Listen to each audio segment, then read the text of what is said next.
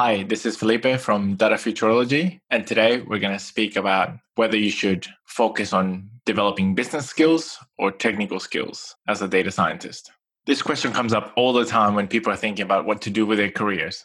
They see the two sides of data science, and it's quite a wide spectrum, right? Where you can be moving closer to the business side, developing what's seen as soft skills, as communication skills, influence, leadership. And a lot of people see that as a path to have higher impact with their work, but it means that they are taken away from time that they could be coding, learning more about algorithms, data preparation, statistics, getting things into production, etc. So obviously the last few items there sitting well in the technical realm. And if you're trying to choose what skills you should build as part of your career, it's really hard to choose. And there's no one answer that fits everyone. So I think it depends on your strengths and on your ambitions. And the strengths is things that you're naturally good at, better than other people. Focus on things that people come and ask you about. That's a good indication of what your strengths are. And it can be obviously knowledge or some of the soft skills that we're talking about, but that'll point you to your strengths. And then you have to think about where you would like to end up in with your career. Do you seek to have leadership positions in companies and organizations? Do you seek to be a researcher? Do you seek to work in startups? What path excites you the most with your career? And having an understanding of those ambitions, you can start to craft a plan where your roles are miniature versions of the end goal, so you can start to get experience in the skills that are required to be successful in that end role. I've had people that for example, they want to be a manager or a team lead, and they're stuck in a team of peers. And they say, oh, I'm never going to become a manager if I'm only working with peers that don't get a chance for management, say. And what I've said to them in the past is, in working with peers, there's multiple projects that need to be delivered. Take the lead in one of those projects and develop your soft influence. So if we think of hard influence as being from power, so when your superior or your boss asks you to do something, they have sort of this organizational hierarchy power that they're using. But when you're working with peers, it's a lot more about influence. Or if you're working with areas that you don't report to the same area, to the same person, and you're from different areas of the business, you have to use your softer influence. And getting yourself to lead projects and initiatives that you might be working with teammates, that starts to help you practice your influence, also your leadership, your management skills, because generally the person that a group will defer to is the person that has a plan, and generally a well thought out plan that other people can't sort of think of anything better on the spot as they're discussing. And then they go, well, that one sounds the best. Let's go with that. So if you're prepared, then you will start to get the influence that will allow you to start developing those skills that you want to develop, if that's the path that you want to go down. So it definitely comes from these two sides of your strengths and your ambitions. Your ambitions will highlight areas that you need to build strengths in if you don't have them yet. The only thing that I would like to caution you on is blindly following what you enjoy.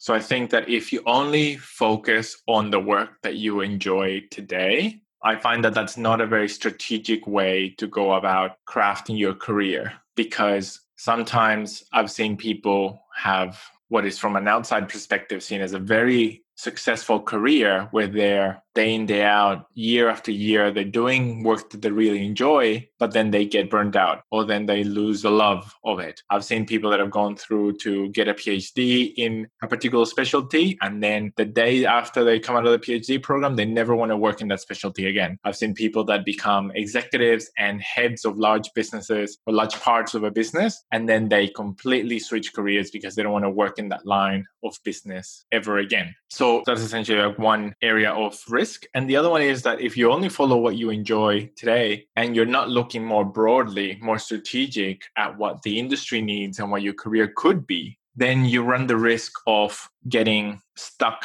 in and pigeonholed in an area that may not have lots of future growth, might be an area that will start to lose demand, start to lose importance. It can set your skills. It can make your skills be irrelevant in a new developing world, like in the future that we're moving into. I've had people that have applied for jobs in my teams, either as software engineers, data analysts, or data scientists, or data engineers. I had one guy in particular that he applied for that engineering role, and he had 15 years experience coding in Lotus 1-2-3, which was a program from like the 90s or early 2000s maybe. And he'd been coding in that basically the entire time. And then he realized that demand for his skills was coming to an end and that he wanted to switch to something, but didn't have any experience, hadn't done any courses, anything like that. So in his case, he just kept doing what he enjoys time and time, day after day, year after year. And that meant that he wasn't having a broad enough vision of what their skills could or should be. So definitely one that I recommend is to think broadly about what will be needed in the future, what is needed now, and how that lines up with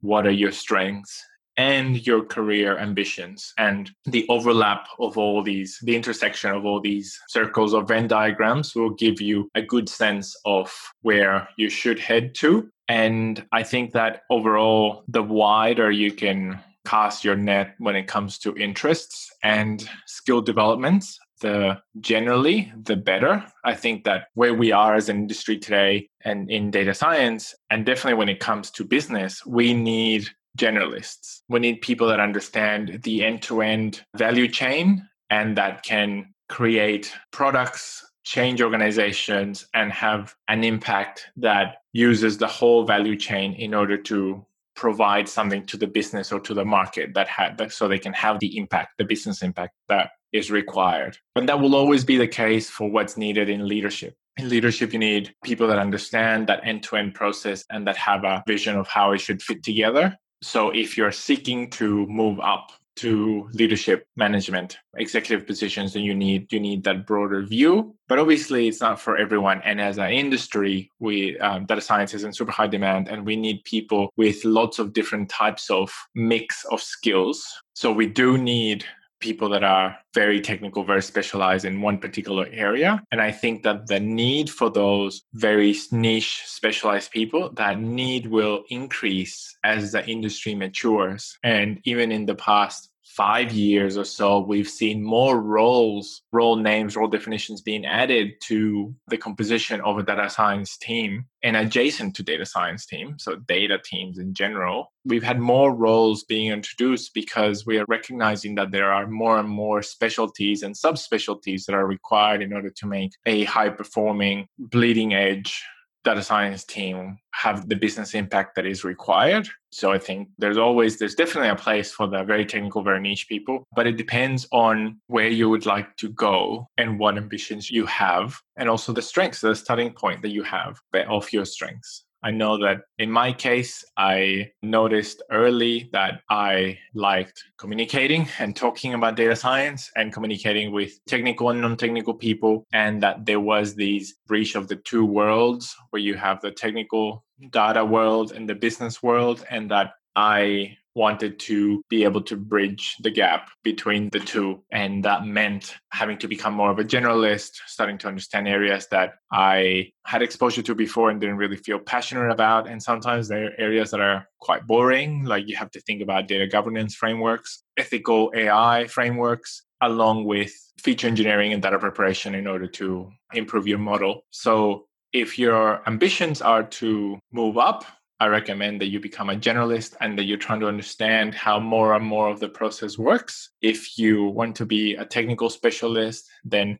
definitely go as hardcore as you can in that. Read papers, work, and do the work to develop a deeper understanding. And you will know whether you're making right progress when people start coming to you to ask you questions about that space. And that can be even in your team at work, in the company, through meetups, etc. But that is a really good getting feedback that you are becoming that technical specialist that is going to be required more and more as we go on to the future. I hope this has been helpful. This is Felipe Flores from Data Futurology. Thanks so much for tuning in. See you in the next video.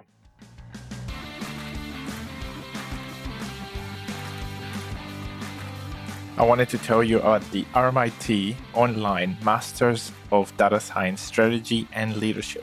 I was one of the industry advisors for this program. It's an online master's program and it covers both data science strategy and leadership, and it has also a technical component. Highly recommend it for people wanting to get ahead. With the program, you can gain this advanced strategic leadership and data science capabilities required to influence executive leadership teams and deliver organization-wide solutions. For more information, visit online.rmit.edu.au. I wanted to tell you about We Are Rubix, one of Australia's leading pure data consulting companies delivering project outcomes for some of the world's leading brands. Growing rapidly and with offices in Melbourne, Sydney, and the US, Rubix are as serious about analytics as they are about their pinball. True story, they have like 10 pinball machines in their Melbourne head office. If you're interested in joining a passionate and vibrant team who make work fun, head to wearerubix.com and get in touch today. That's wearerubix, all one word, wearerubix.com, and get in touch today. That brings this episode to conclusion. Thank you so much for listening. Please find us on datafuturology.com or on Facebook, Twitter, LinkedIn, or Instagram as Data Futurology. Also go to datafuturology.com/podcast to find the show notes for this and any other episodes. If you liked this episode, it would mean a lot to us if you could leave us a review wherever you listen to our podcast. I hope you enjoyed this episode and that it was helpful and valuable for you. Thanks again, and see you next time.